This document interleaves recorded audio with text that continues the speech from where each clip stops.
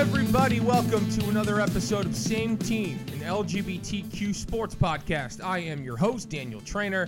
How are you? Thank you very much for listening. Appreciate your time as always. It's a fun one today. I have to say, today's episode was really fun to record for multiple reasons. My guest, Jack Murley. Jack is a host and a reporter and a commentator. He does it all for the BBC over in Cornwall, across the pond. I chatted with him, and it was just a thrill for many reasons. Probably first and foremost because Jack, like myself, and you know this if you listen to this podcast at all, is a huge wrestling fan. And so Jack and I geeked out, nerded out about pro wrestling for a very long time. I sort of cordoned it off. Jack and I sort of talked about wrestling for the second half of the show. So the first half, if you're a non-wrestling fan, I think will be pretty accessible for you, at least hopefully. Jack has a lot of really great stuff. And then the second half, we just get into wrestling. We just get into the weeds. And if you're a wrestling fan like the two of us, I think there's a lot there. We talk about the current state of pro wrestling, WWE All Elite Wrestling, which just had their first pay-per-view this past weekend. We talk about that, and it's great. We had a wonderful time. We sort of forgot we were recording. So if you're a wrestling fan, hopefully you'll love that. And if you're not, I think if you listen, we talk about what it's like trying to convert people to pro wrestling. So I think if you are a novice, if you don't know too much about the world of wrestling, I think it's still really interesting, hopefully, to hear us talk about it. But the first half of the conversation with Jack, we talk about growing up in Cornwall, where he did grow up with his family, what the coming out process was like for him. Jack is a openly gay man. He's also the host of the BBC LGBT sport podcast, which is wonderful. And if you don't listen to that, you absolutely should. So Jack talks about why he is so open about his sexuality and why he does it sort of in his very own subtle way. I think he's very smart about the entire thing and has a lot of very interesting points to make about what it is to be an openly gay journalist in 2019. So without any further ado, let's just get to it. Jack is the best. I had the most fun talking to him. So please, without any further ado, the BBC's Jack Murley.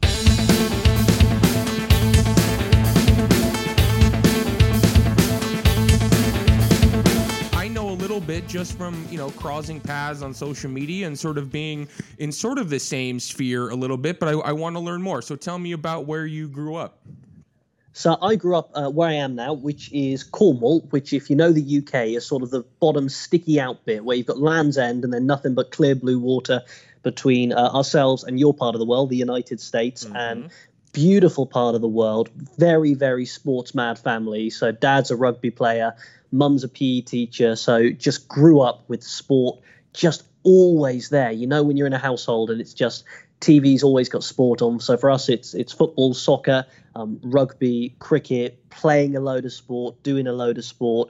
And so that's always been in my life. And then I was just really lucky. I just sort of fell into getting to talk about it for a living, and people sort of ask how it happened. And I just had so much luck, Dan, honestly, just thing after thing after thing where I got fortunate enough to meet the right people at the right time. And so ever since, I've been talking about sport all over the UK, and it's been brilliant. Yeah, I mean, I think I've heard you talk a little bit about sort of what you were just saying, luck, in terms of like just being ready to grab an opportunity when it comes. And I think that that's very true. But I mean, you seem like a very driven guy. I mean, you sort of, you have to be ready for the opportunity. But in a lot of ways, I assume you created a lot of them for themselves. I mean, what were you doing growing up? Were you an athlete or were you sort of always more focused in covering sports?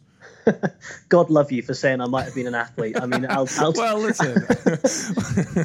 I don't know. I don't know what the youth cricket scene is like in Cornwall. Maybe you were a star.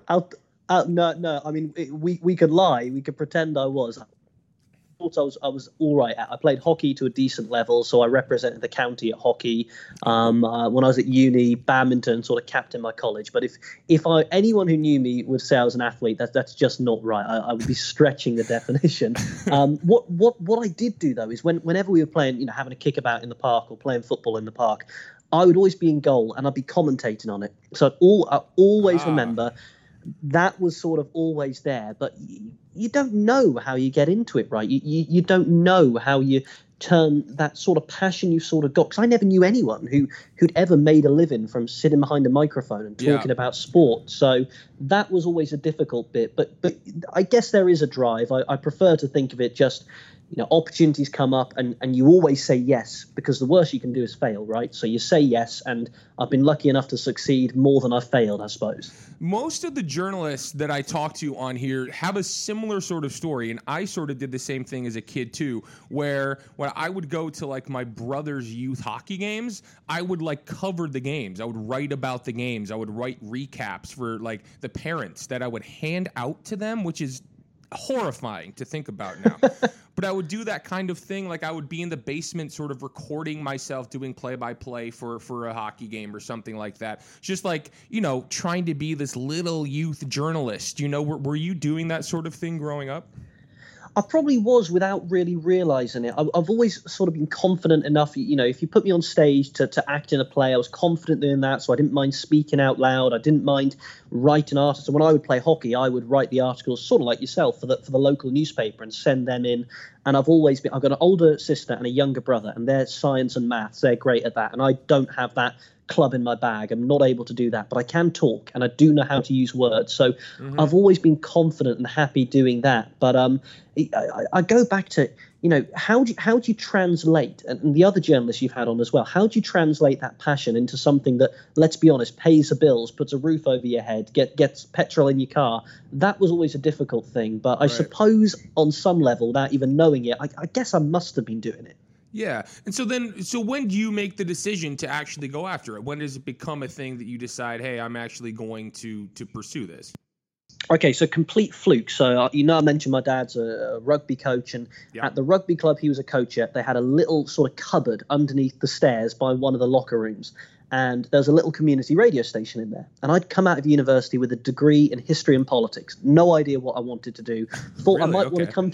Yeah, I thought I might want to come to the United States and be the new Josh Lyman. I thought that might be what I wanted to do, follow like a West Wing path. But turns out little kid from Cornwall can't do that. And so Dad said, look, he said, you need to do something. So come to this little radio station and just make the tea. And I did that, and I was hooked. And then I wrote to my local radio station, the BBC, and was so fortunate enough to get about 6 weeks of work experience with a guy called Ross Ellis, who gave me my start and taught me everything I know. And this is where I'm talking about luck, because he was great. And he could have just said, here's this 21-year-old who knows nothing, give him 6 weeks and kick him out the door. But he saw something in me. And then there was a guy called Dick Strawn, who's one of the best commentators I've ever worked with. He was a former Metropolitan Police officer. He's in his late 40s, and he's someone who took me under his wing. So once I had that little bit of work experience, that bug of being behind a mic, that was where that drive came in. And from there, just never saying no. Do you want to go and commentate on a football match, a soccer match for, I don't know, £10 for 5 hours work? Yeah, I do actually, because that'll lead to something, and that'll lead to something else. So it was just getting that foot in the door, which is so true for so many people. Yeah, it's funny. Like, your story reminds me of what I feel like so many parents tell their kids who are like, oh, you want to work at the BBC? Yeah, just email them. Like, yeah. That's how it works, right? You want to be on Saturday Night Live? Well, just call Lorne Michaels. And it's that's true, right? Like sometimes it is as simple as that. But I'm so fortunate because I was lucky. If it all went wrong, I have folks who could support me, right? I had that opportunity. If it all went really badly, I knew I could go and kip on their sofa, or I'd still have my old room in the family house. But I look, and there are so many people who don't have those opportunities. So people, I've achieved some things I'm really proud of. I've had a lot of opportunities I've made myself, but I'm so conscious that there'll be someone who's just as good as me or better, who didn't have the financial circumstances, didn't have the health I had, just caught someone on the wrong day. So it's so much luck. But you are right. You do have to kind of try and knock down the doors when you can. So walk me through where you are in terms of your sexuality during all of this. I mean, you're making all these big strides professionally, but personally, what was it like growing up? Do you know what? It was okay growing up for me. And by okay, I mean that I never struggled with it. So at the age that most people start fancying girls, I started fancying guys. And I don't know if it was like someone flicking a switch, but Yeah. I never struggled. I never had any confusion. I was always pretty set on it. I knew I fancied guys, and so I knew that internally. Where it probably was a struggle was what you do with that when you look around. And I was the only gay person I knew, and it wasn't like I struggled to articulate it. I knew I was gay, but there was no one to look up to. Mm-hmm. So you keep it inside, and you keep it just hidden away in there. And for me, my goal was to get to university. So college for yourselves, university here in the UK, which you go to at 18. Because my view, rightly or wrongly, was if my folks kick off, if they don't like that I'm gay, I need to know that I have a roof over my head somewhere else, right? I know that I can be okay on my own. And so for me, it was I can't tell my parents till I was 18. Yeah. And looking back at that now, you think that's so daft because I've got the best mum and dad in the world. They have been nothing but accepting. But you do, right? You've got to have a safe space. So having that carried around inside you, I try and tell people how it felt for me, and I can only speak for myself. And other people, I'm sure, may relate to this, but it feels like you've committed a crime that you don't want anyone to find out about. That's sort of how I felt. I had this crime I'd committed. I didn't want anyone to find out I was gay, particularly my parents, because I just didn't have the words to articulate it to them or know how they'd respond. So I didn't have any breakdowns, didn't have any meltdowns, but I'm sure it had an effect on my relationship with my folks, even if I didn't realize it. Yeah, I know, because I can relate to that, and I understand that because I was in a similar boat in the sense that, I just felt like I needed to get out of the house just in case something went haywire. And then, but in a similar sense, I sort of knew that my parents were going to be great. And then you look back on sort of maybe missed time when you were sort of so scared in high school and, 16, 17 years old to really fully be yourself. Those years just kind of float away because you're so closed off and you're so nervous about, anybody finding out. Like, I think your analogy to, committing a crime is pretty accurate because you're just like, you're so closed off. It's almost like you're looking over your shoulder everywhere you go. And that doesn't go away, right? So I had that mode of behavior where it was, I didn't want to give away anything about myself beyond a certain point to my parents because you think, well, they'll know, they'll work out. And then you come out, but then you're still in that mode of behavior.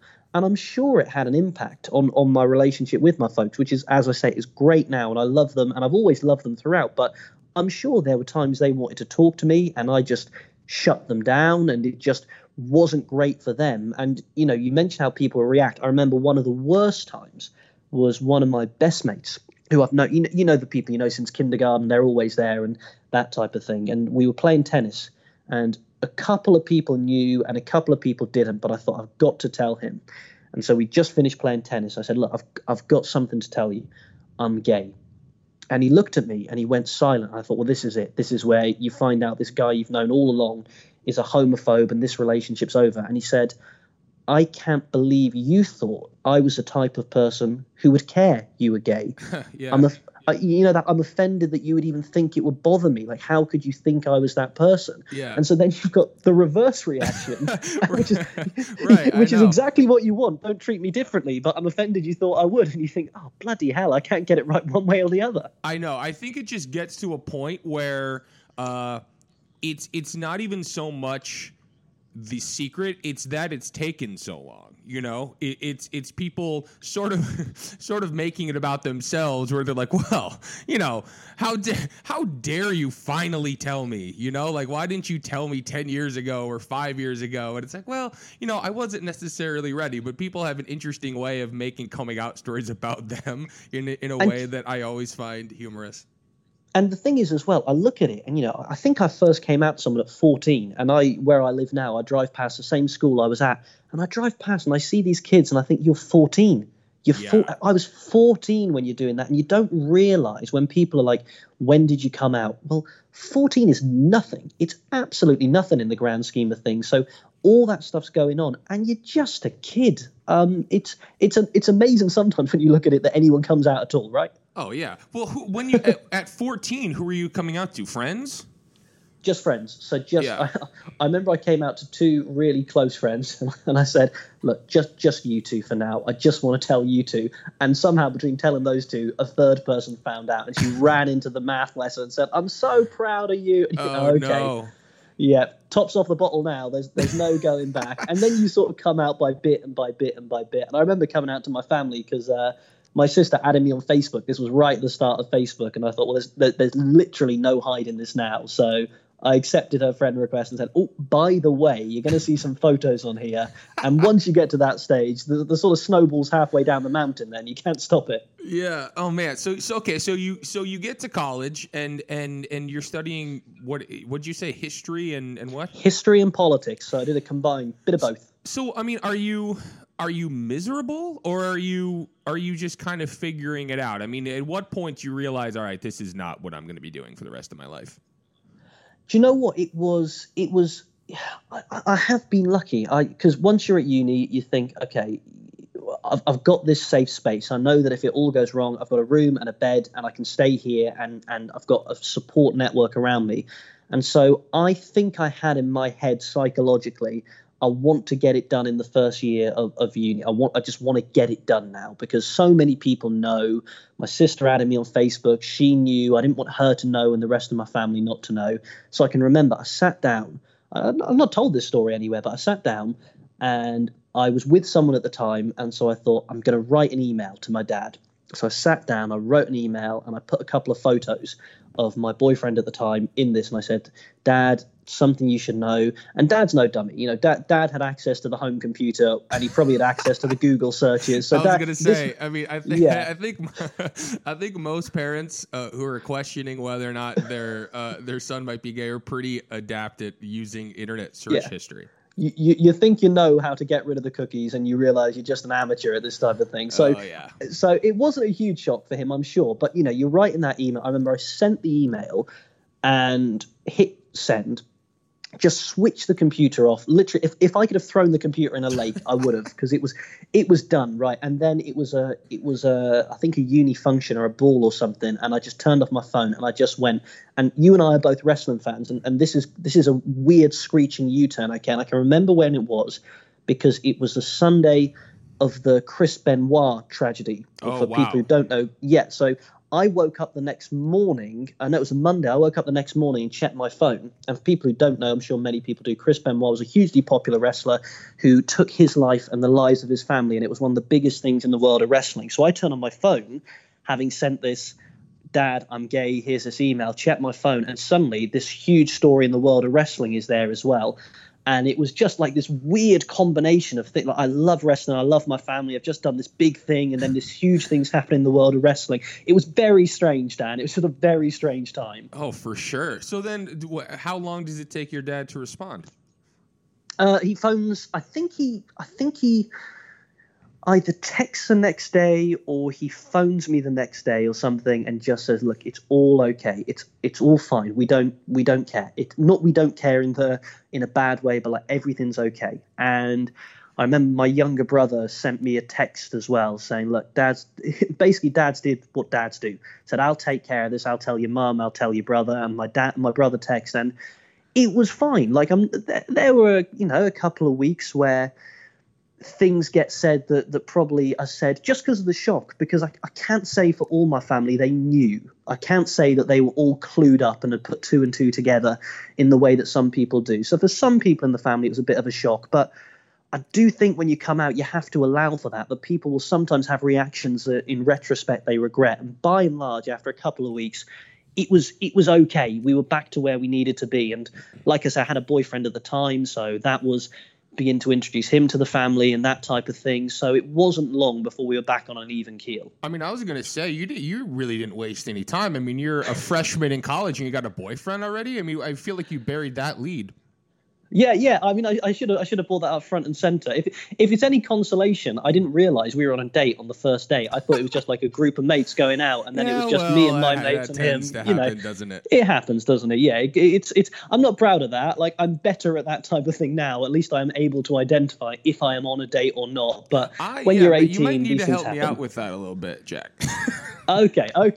I'll give you some tips. Well, yeah, I mean, it's interesting talking about your family dynamic and taking a beat and allowing them to process, because like you said, I mean, growing up where you were the only gay person around, probably. I mean, in some cases, do you think that you were the first gay person that anybody in your family had met or known? I see. I can't speak to that because I honestly don't know. But what I'm not a parent, but here's my take on it. You've got parents who grow up in the era where on the front page of British newspapers, when there's a gay character in EastEnders, one of our big soaps, the headline is Eastbender, right? And that's common enough parlance that it's there, and you've got all sorts of headlines and scare stories. So you've got that bubbling away on one side. And then on the other side of things, you've got you have a son, and you subconsciously or not think that there are these things your child's going to do. They're going to hit milestones. They're going to go to school. They're going to go to college. They're going to get a job. They're going to meet a wife. They're going to have kids. And suddenly there's this screeching halt of, I'm not going to do that. I think it's understandable if parents sometimes just need to take a moment, because it's a huge thing, right? It's this thing. And so tolerance works both ways. And I think when you drop big news on anyone, sometimes it can just be a little bit of a surprise to them. But yeah, so for me, it was a surprise. But my folks have been great. You know, they've just got back from Canada, and the first thing they do when they come in is say, I can't remember where they were. I think it was Ottawa. We just got back from Ottawa. They must have just had Pride, because we saw all the rainbow and Pride flags up. And so that they couldn't be more supportive. But I think when you do come out, you've got to allow that sometimes people are just going to need a moment. Yeah. So speaking of people needing a moment, I mean, have you ran into that professionally? What has your experience been like as an out gay journalist? Have you had any issues? Do you know what? It's got more since we launched our podcast. And when I first started, I was never in. Like, what my thought was, like, once I'm out, I'm out. Okay, that's just the way it is. I'm never going to lie. I'm never going to do that, because that's just I'm too gobby as a person, to be honest. I'm just that way inclined. So I never had it with anyone I worked with in the world of sport. You would hear people use gay as a euphemism or as kind of a synonym for bad. You would hear that. You'd hear things on the pitch, but nothing really aimed at me personally. Since we started the podcast, oh my God, it's got horrendous. You get keyboard warriors throwing stuff at you. You get texts, unsolicited emails. The bigger issue that I've had is the non-sport stuff, because I also do broadcasting for sort of news and current affairs. Yeah. And when you just are talking, and you mention you have a boyfriend in the same way someone might mention they have a girlfriend, that will trigger people. That will trigger. I know every time I mention it on air, I'll get emails and text messages and tweets. It just comes with it. But the alternative to me of pretending is so unthinkable that I'm willing to take that. And maybe I shouldn't. Maybe I'm looking at it the wrong way around. But my view is that if I do it now and it brings me a bit of abuse, that 10 years down the line, someone else should be able to do it and it'll bring them less abuse. So do I get it? Yeah, and I get it a lot more now than I ever used to. But that's probably because I'm just more prominent, I'm more out there, and it comes with the territory. Well, and I think the people who are going to be giving you the feedback are the ones who have an issue with it. I think of your story, and I think about, you know, you or I as a kid growing up, seeing somebody on the news talking about their boyfriend or their husband or something, and probably not having the means to get in touch with you, not really knowing how, and maybe not really even wanting to. But as a closeted kid who might be listening to your podcast or listening to, you know, read the news, I think that's where the impact is being had. The unfortunate thing about that is that you're probably not really hearing about that. You probably will in about a decade, you know, when these people are 20 years old and say, oh my God, your podcast, or oh my God, just hearing you talk so openly about yourself was huge for me. It's almost like you got to wait like for an era of people to grow up almost to probably realize the impact that you're having. And it's also talking about it incidentally, like. Well, right, yeah, I was going to say that too. Yeah, when you grow up, I don't know what it was like for you, but when I was growing up, any gay storyline on TV was either a coming out drama or someone being rejected by their family. I never heard any radio people I would listen to just say, oh, I was with my boyfriend, or a female presenter saying, oh, no, I was with my girlfriend at the shop the other day, and you won't believe who we, but you'd never hear it. People were always de-sex. So it was with my partner, with the other half, with whoever. And and it never used to bother me, but now I'm in the industry. I hate that phrase, in the industry. Now I'm doing what I do. It really frustrates me that people that I know are LGBT feel they need to hide it, and that sort of is a frustration. I sort of look around and go, where is everyone? Where's everyone else? Why am I getting the flack? And I'm doing a very small thing, but you do think, God, if more people were just open about the fact they had a boyfriend rather than just de-sexing them or doing that maybe I'd be getting a bit less of it. But, I'll put the violin away now. That's enough of the poor me act.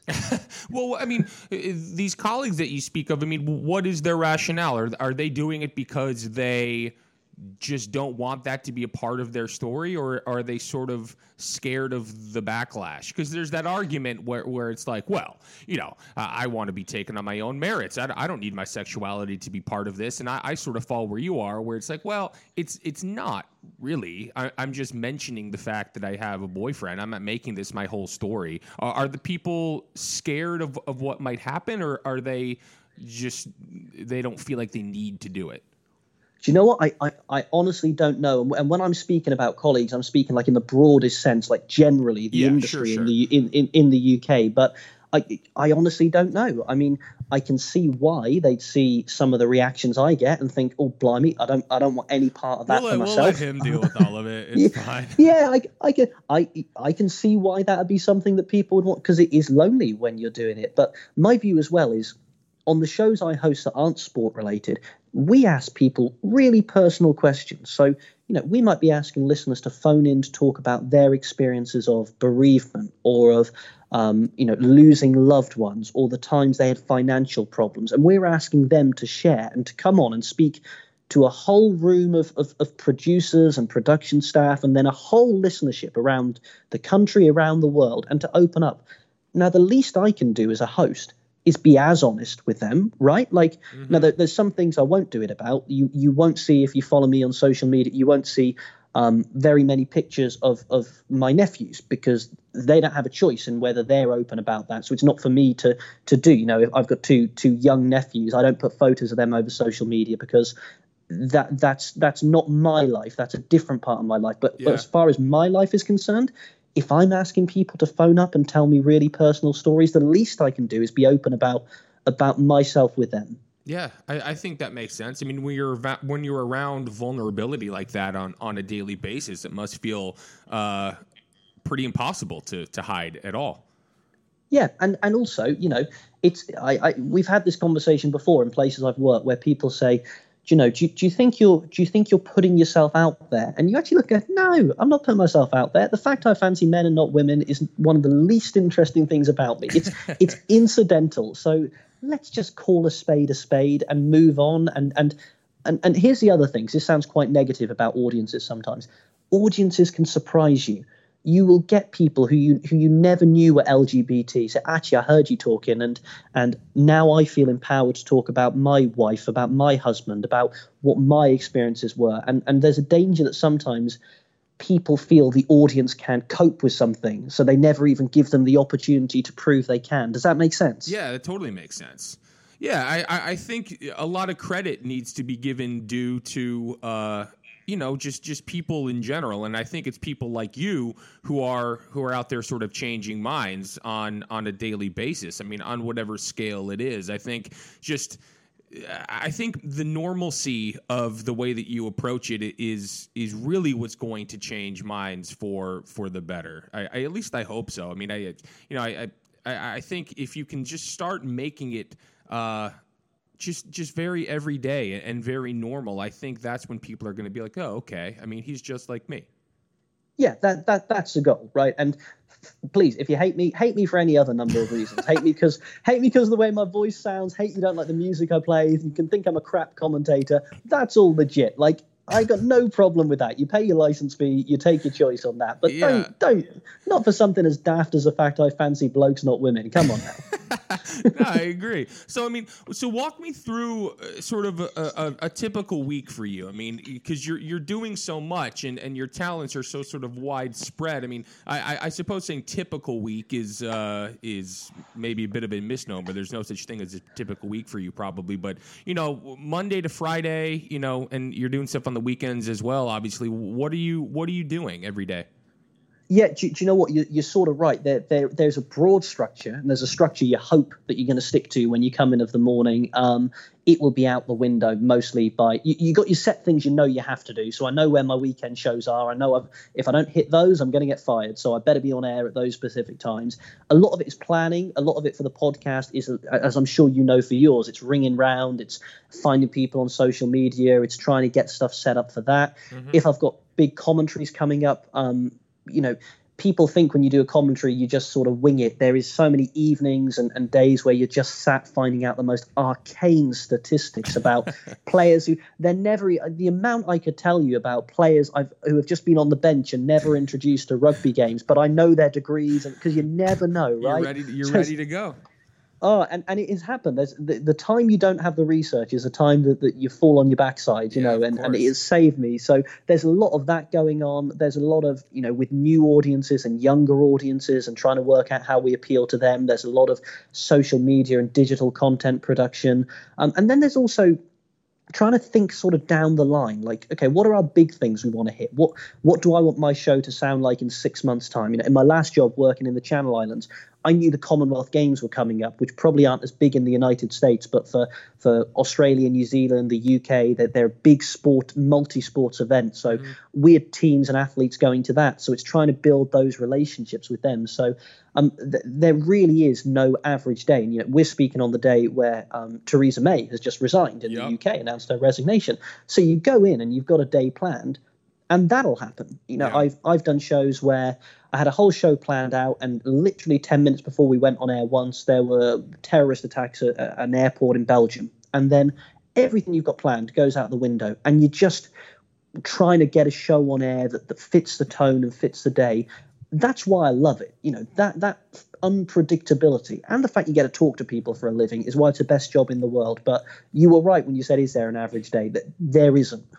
Yeah, that unpredictability of it is frustrating in the moment, but that's what makes it great, right? I mean, that's why you do it. The unpredictability of what's going to happen when you walk in the door every morning. Oh, 100%. And I know how lucky, how many times I said lucky in this podcast, right? I'm rushing into double digits. Not enough. Well, I'll say it again. I'm so lucky because everyone loves their job, hopefully. If you're really fortunate, you love your job. I drive past accountants and I drive past office workers. And don't get me wrong, that's worthy work and it's great work and some people love it. But I thank my lucky stars each day that I don't know what my day is going to hold, that I don't have to wear a suit, that it could be any number of things. I mean, it is the best thing in the world. So of the many things that you do, to put you on the spot, what is your favorite thing that you get to do, and what has been overall your favorite experience? Wow. Okay, that is a really good question. Oh, you're gonna nail me down to one. My favorite thing to do is to commentate on sporting events, and I've been lucky enough to be on the scene of some brilliant. There is no better feeling if you love your sport than being in the booth, microphone on. London Irish are leading the Jersey Reds in a game of rugby. They're leading by 3 points. Full time is over. There's one more play to try and win it. Jersey have the ball. Can they get it done? And there's no better feeling than getting your commentary right and just knowing you've got the right words for the action. It doesn't happen often, but that feeling is like lightning in a bottle. So I've loved doing that. I've been fortunate enough to go to Twickenham and commentate at Twickenham, the FA Cup, huge football games. And when the Olympic torch came to the UK in London 2012, I got to hold that. I mean, if you told a kid like me that I'd be holding the Olympic torch and describing that coming through Cornwall, I mean, I would have just flat out not believed you. So ask me today, that's the answer you get. Ask me tomorrow, it'll be something entirely different. I'll ring you up again tomorrow and see what you say. So actually, Dan, I've changed my mind. I've got something else I want to tell you. All right, so tell me about how wrestling comes into your life. Oh, okay. So wrestling is one of my huge and you mentioned broadcasting. I think I owe my career to Jim Ross, good old JR, who Oh is my God.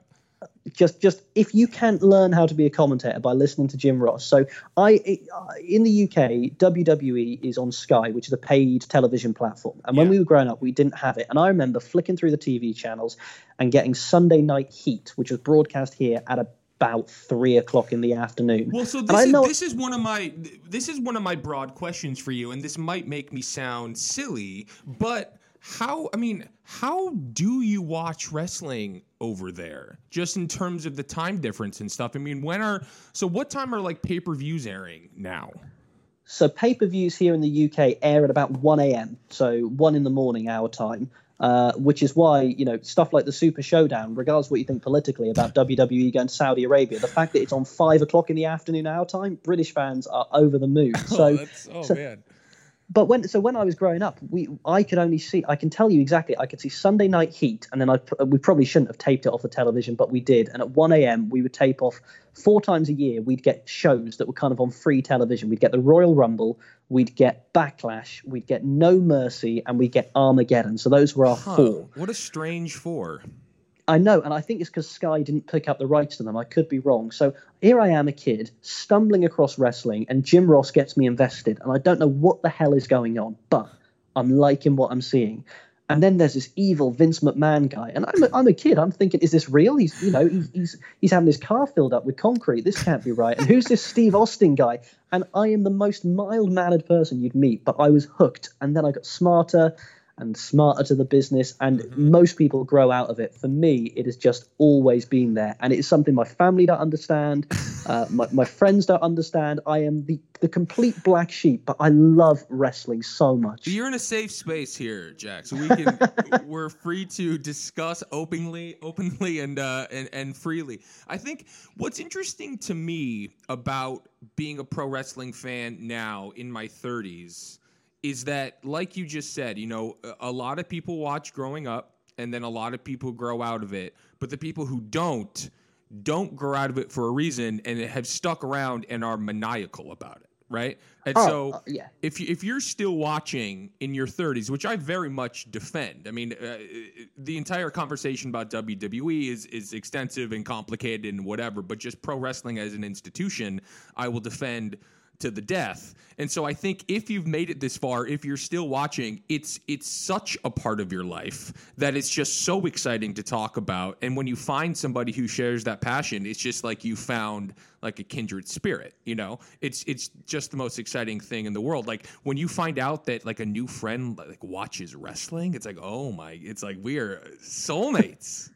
And you've got that weird feeling out process where you try and work out how much of a fan they are. So you drop a Rock reference and they sort of get it, and you say, okay, they know who The Rock is, they might know who Triple H is, and then you drop in a Daniel Bryan, and okay, they know who Daniel Bryan is. So do they know who Bryan Danielson is? Do they know the American Dragon? And I was at the Raw taping in London a couple of weeks back, and it was just there. They were just there, and I was on the tube, and it was so funny because the closer you'd get to where the venue, the O2 Arena, you'd see more and more T-shirts. But when we were all spread out on the tube, everyone was sort of giving each other the eye and a sly nod saying, I know where you're going. Once we all got into the O2 Arena, people are cutting Hogan impressions. People are dressed as Randy Savage. There were 3 Earl Hebner lookalikes having a beer. And it's this weird, wacky world, and you just think, we're all together now. We can breathe. We're all fans in this space. It's unlike anything else. And I think for you, I mean, I think you're able to relate to this, but I'm a huge sports guy, but also just I love the world of entertainment, and it goes without saying that pro wrestling is sports entertainment, and it's really the only thing that combines those two. In many ways, it feels like both sides of my brain sort of coalesce in the middle, and there is pro wrestling. And when you try and explain it to people, and not the people who just tell you, it's fake, it's fake, because they don't want to know.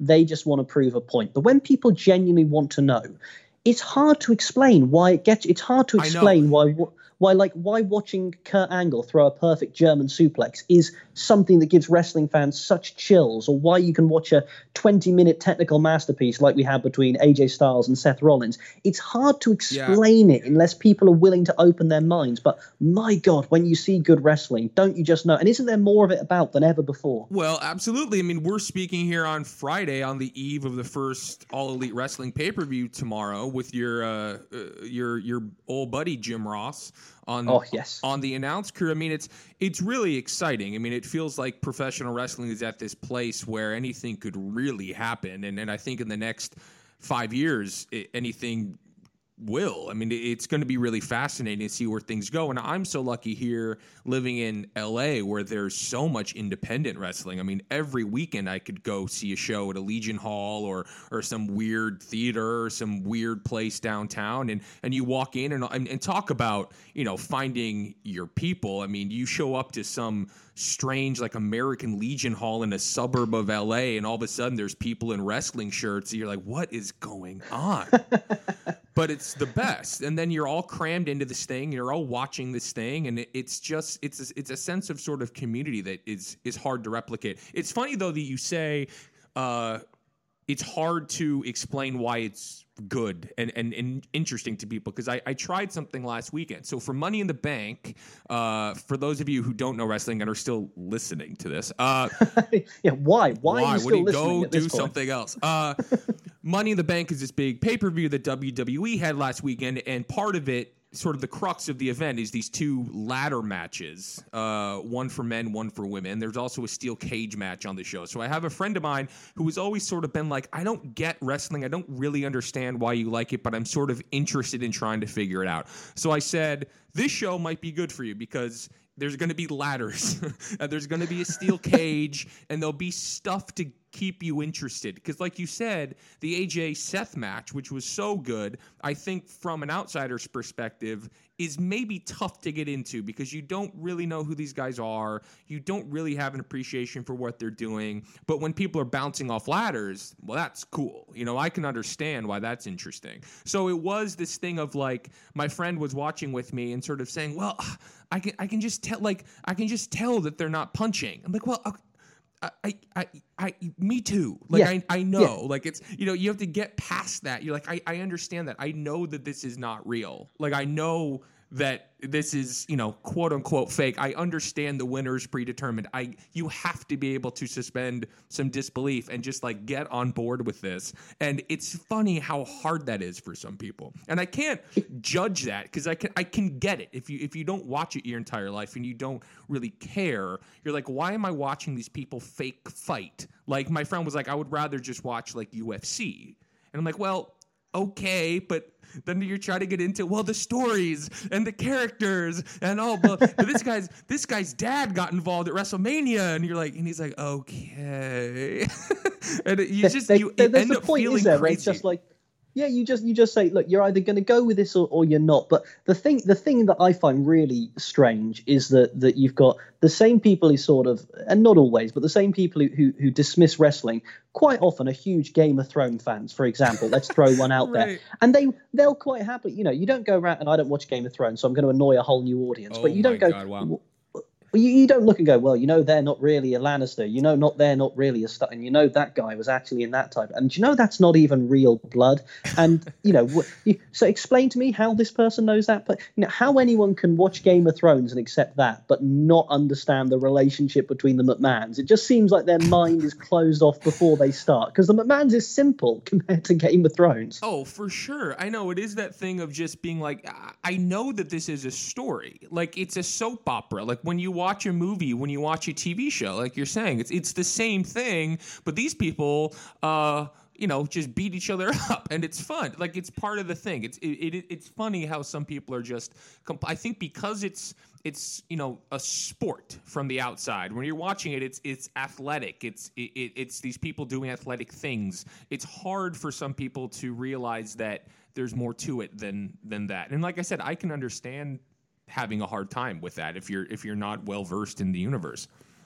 Yeah, and I think particularly nowadays when you look as well, and there's so much wrestling going on. But Yeah. I mean, I think even from an entertainment point of view, put someone in front of a Will Ospreay Ricochet match, or put them in front of you could show them some of the old Attitude Era stuff. Frankly, just I think sometimes the crowd reaction, like I think show someone Money in the Bank where CM Punk cashes in and beats John Cena and then skips out of town. Even if you're not a wrestling fan, the reaction in that arena in Chicago, something's happening, right? And I think sometimes if you take these people to an arena, if you're fortunate enough to do it, and I've had friends who gone to live shows in the UK, even if they didn't get wrestling, the pyro's there, the lights are there, the music's going off, you've got the lights suddenly dim, people are, imagine how confusing it is if you don't know who Ric Flair is and you go to an arena and suddenly everyone's doing these really high-pitched woos. I mean, you can get why they're thrown. Yeah, I always tell people to try and go see it live, and I'm always trying to get people to come with me, because I think once you do that, you can get very hooked, because just seeing it live is incredible. And we're, like, you mentioned, Ospreay, Ricochet, whoever. I think we're sort of in an era now where there are guys that I can point to, and I think Ricochet is maybe at the top of that list in terms of, all right, if you want to watch something cool, and if you want sort of a window into why this is good, I'm going to show you a Ricochet match. And it's cool now that those guys are in WWE, because obviously, a decade ago that wasn't really the case. But now that sort of indie guys are making names for themselves in NXT and WWE, I think it just all feels a little bit cooler, and I think there's more of a window for people to find their way. And I think you're right with AEW as well. I think you look at, I was watching on Twitter and you see that I don't know what basketball match it was, but you suddenly see AEW's TNT show being plugged by Marv Albert, and you think, okay, the Young Bucks are on proper, they're not just selling T-shirts out of the back of their hatchback. They're proper, they've made it. And I think it's good for I'm not someone who I love WWE, but I want AEW to succeed. I want Ring of Honor to succeed. I want the competition. If anything, there's almost a bit too much wrestling. Like, God love the athletes on 205 Live, but I haven't watched an episode of that for months because I've got a life. I've got stuff to do. There's just too much. I know. Yeah. I think we're in a place where all these companies can succeed independently from each other, which I think is exciting. And if nothing else, I think AEW is going to push WWE to be better. I hope, as however much they might not want to acknowledge that anything is happening over there. I think, of course they're aware, and I think, of course, it's going to make them, work a little bit harder and be on their toes. I think I'm fascinated to see how AEW does what it sort of becomes and how it kind of evolves. It's a very exciting time. So where are you right now in terms of WWE? How are you feeling about the product? Who are your guys? And sort of moving forward, where do you think things are headed? I think WWE is in that traditional post-Mania lull. I think that it's always existed. They've always had Mania, the Raw after Mania, and it's gone on a little bit of a downward trajectory, which I understand. When you're a 365-day-a-year company, I think that you're going to have lulls creatively. I think that it's interesting, some of the things they're trying to do, and I can't quite understand why you'd have a 24/7 title. And again, if you're listening to this and you don't like wrestling, I'm not even going to bother to try and explain the concept of that. It's not worth it. It's like when I tried...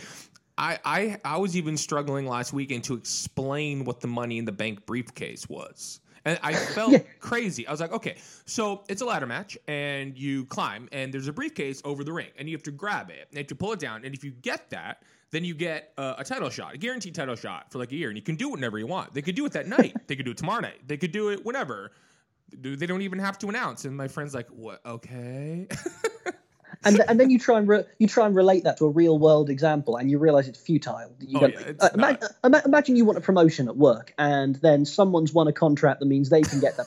So you just can't do it. You have to. But here's the interesting thing. I was about to go on. I think WWE's in a bit of a lull, right? Yeah. And I suppose what WWE is doing really smart is that, okay, me as a fan, not watching as much Raw and SmackDown as I want to, but tell me about the TakeOver 25 card. And I am so pumped up about that. Johnny Gargano against Adam Cole, the ladder match for the tag titles. You're going to have Velveteen Dream against Tyler Breeze. I mean, I know you're a big Tyler Breeze mark. So look at him. Just look at him, for goodness sake. What a fascinating trajectory he's had in the company. It's very weird and unheard of. Like it's very bizarre, but I love it.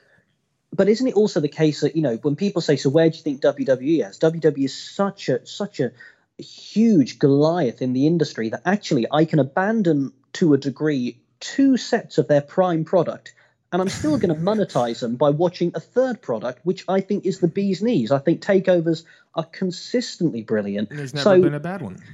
And there's never been a bad one. So you look at it and you think, all right, are WWE firing on all cylinders for me? Probably not, but I'm not going to cancel the network because I want to watch the takeovers, and I'm fascinated to see how they evolve. And I'm really interested with my broadcasting hat on to see how going to Fox in the fall is going to affect SmackDown and things like that. It's fascinating. So it's when a company is so embedded in the DNA of one man, Vince McMahon, and we never wish ill on anyone, but he's not going to be there forever. That's going to be a really interesting point when Vince McMahon either decides to go off and do the XFL full time or steps away from WWE. I mean, who knows what that's going to lead to? I mean, I know, and there's so much excitement about the fact that once Vince steps down, it's going to be Triple H's company to run, and I assume that is mostly true. But I struggle with the idea that like it's just going to become NXT all the time and everything's going to be incredible. I think, taking a step back, I think there's a lot of realization that needs to happen when it's like, well,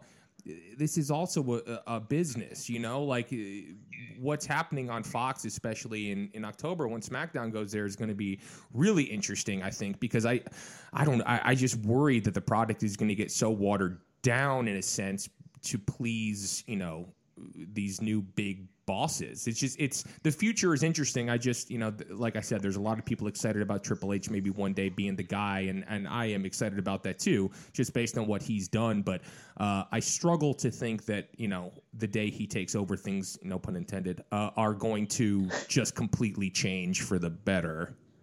And there's the assumption as well that WWE will always be primarily a company where the McMahons or Triple H are the ones who are in control.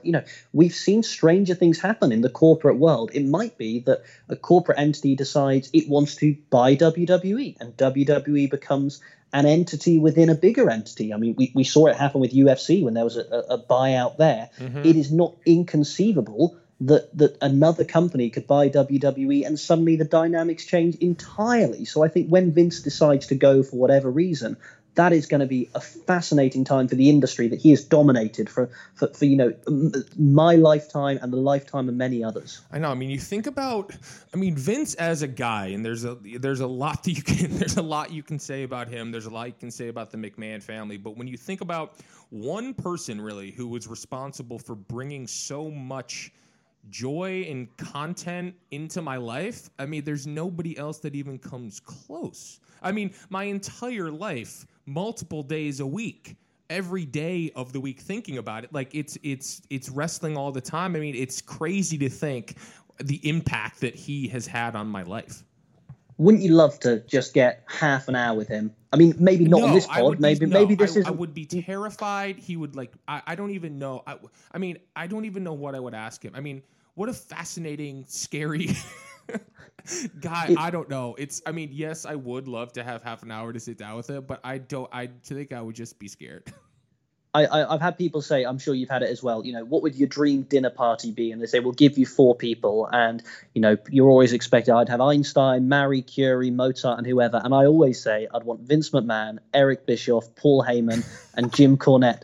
And I would do nothing but just sit there and listen and keep the liquor flowing and just see what stories you could hear. I know. That sounds incredible. He's just such a monolith, and I don't know. And he's an old man, but I just don't think he's going anywhere until he absolutely has to. He's going to be around for at least another 10 or 15 years, right?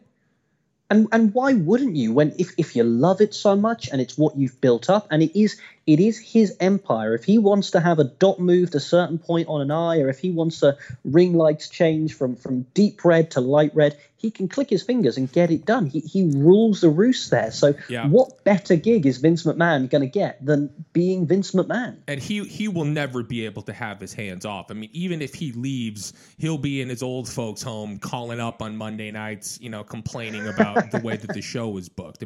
He's never going away until he actually goes away. Absolutely. God bless him for it, I guess. So who are your guys right now? Who are you excited about in WWE? Do you know what? I know that this is a cliched answer, but being in London and seeing the reaction Becky Lynch got, I just think her and Charlotte Flair are going to be the new Rock and Triple H. You can put them together in any combination. I think there's even further they can go. I look at people like Matt Riddle, I think is fantastic, and I think he's got a long way to go. Velveteen Dream, Ricochet, Aleister Black. I just love all those guys. I think Finn Balor is going to be a main event player for many, many years. I'd love to see them do more with the club as well. I mean, you look at, you asked me for one, right? I've just given you a whole list of people. My frustration is you look at people like Sami Zayn and Kevin Owens, and they're just not getting the main event treatment that I think they deserve. I sound like a proper mark of a wrestling fan now because that's what we always say. But WWE's roster is good. Like, it's really, really, really good. There's no way it's ever been better, right?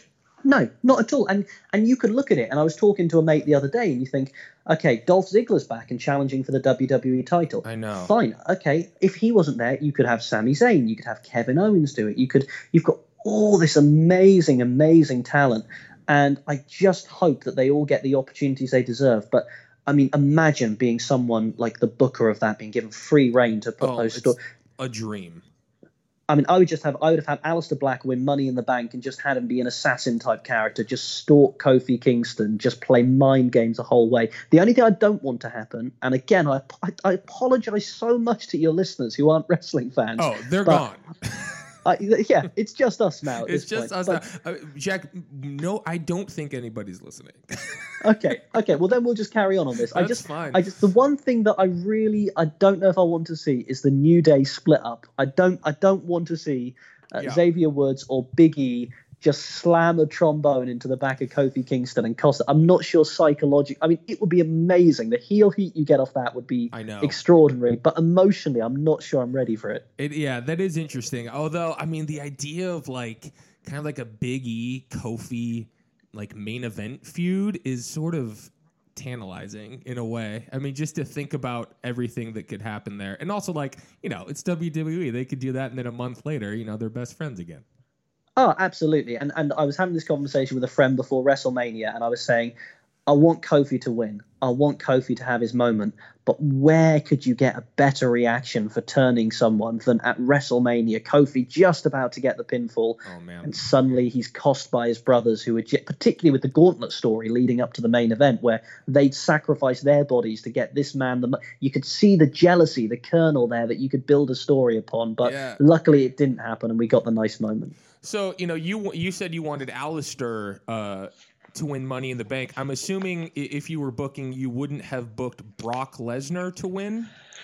Well, I mean, where do we start with that one? I mean, here's what I would say. When I was watching as a fan and I heard Brock Lesnar's music hit, I absolutely popped. I just wasn't expecting it. Every time. I get excited every time. The Brock Lesnar thing is I have a lot to, I don't even know. I have so much to say about it. I don't really even know how I feel. But yeah, continue, please. Well, all I think is that if Brock Lesnar won the Money in the Bank and then was there sort of, didn't do anything with it for 7 months, 8 months, you forgot he had it, okay, I'd buy into that. If, as I suspect, he's won Money in the Bank just so he can cash in with Seth Rollins in Saudi Arabia at Super Showdown, then what a waste of a storyline opportunity. That's sort of my view. I want to give it a chance, but the way they're leading me to believe, I'm not sure I'm going to like the outcome. I know. That's kind of where I am too. I think, like I said, when you hear his music and he comes out, it's still exciting. And Brock, say what you want about him, most of the time he's putting on a pretty damn good show. But, I know it is that thing where I think Brock with the briefcase could potentially be pretty exciting, but I think we're just headed to, a Saudi Arabia match, and it's going to be just depressing when you think about all of the talent in that match that could have used it. I mean, Andrade, I don't know that Finn needs the briefcase, but Ricochet, just such a chance to make a star in this match where all of your young guys are showing out. The future is bright, and here comes Brock Lesnar. I think it's inevitably a bit of a bummer.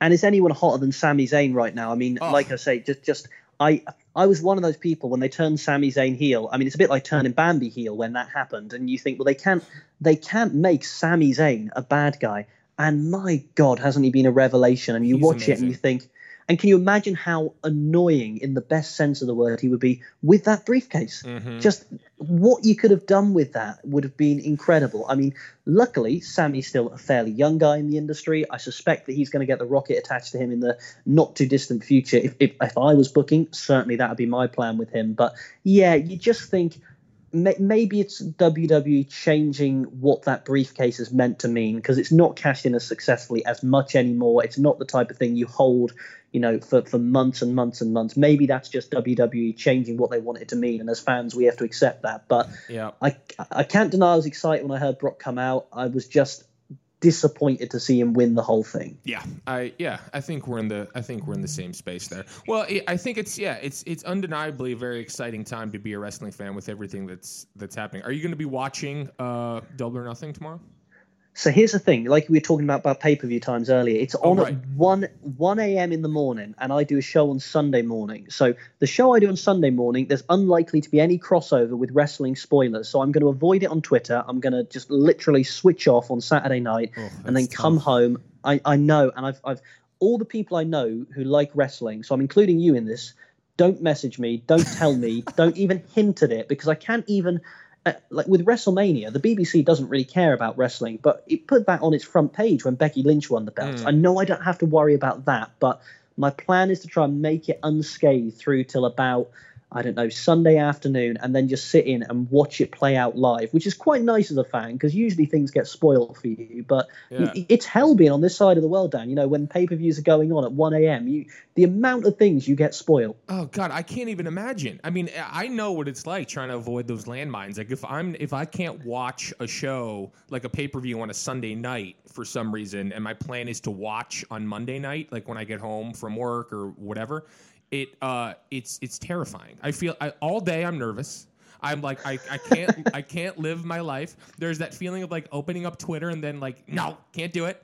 Like I get nervous to look at my phone. I like try and text people to be like, please do not tell me what happens. And this is for like stupid Joe. Like I'll get like, oh God, WWE Battleground was last night. Like God forbid I get spoiled on what happened there. But so my thoughts are with you. I know what that life is like, and I think you'll be fine. I'll give you very quickly the worst one I ever had, which was I was producing a breakfast show at the time of WrestleMania 30. So that was in the office at 4 a.m. And you have to check what's going on in the world in case you need to change your show. Yeah. And trending on Twitter was "Thank you, Taker." And I thought, well, they're not going to have ended the streak. That's fine. Wow. And then I looked underneath, and what was it, 21-1? And I'm sort of looking at that going, they haven't. They just can't have done. And I had to say to the person I was producing, I was like, just give me 5 minutes. I just need to, and then I didn't care about the spoilers. I just needed to know if the impossible had happened. That was the worst time it happened to me. Oh God, I mean, it all comes back to Brock somehow, doesn't it? I know, always, every time. Oh my God. Well, whatever. We can reconvene maybe later this year and see where things are in terms of all of our predictions about things. I hope that good things are ahead. I think they are. I'm trying to be a wrestling optimist, which I think is easy these days, but also can be a little difficult. But I'm doing my best. I think that's the thing. And I think, like we were saying, even if there's some part of wrestling you don't like, that you can always, word for Impact Wrestling, which has improved so much, that even if there's something you don't like, there'll be something somewhere else you can at least just cleanse your palate with. Yeah, absolutely. Well, Jack, this has been so much fun. I have really enjoyed nerding out about wrestling with you. I could do it even longer, but now that I know that nobody's listening to us, yeah, we've ran everyone out of town. But there's no. But I actually don't do that many of these. In fact, I think you're the first other person's podcast I've done. I wouldn't do it with someone who wasn't as good as what they do as you are. So even the bits where we weren't nerding out about wrestling, it's been a load of fun, and your podcast's so important doing what you do. So thank you for making some space for me.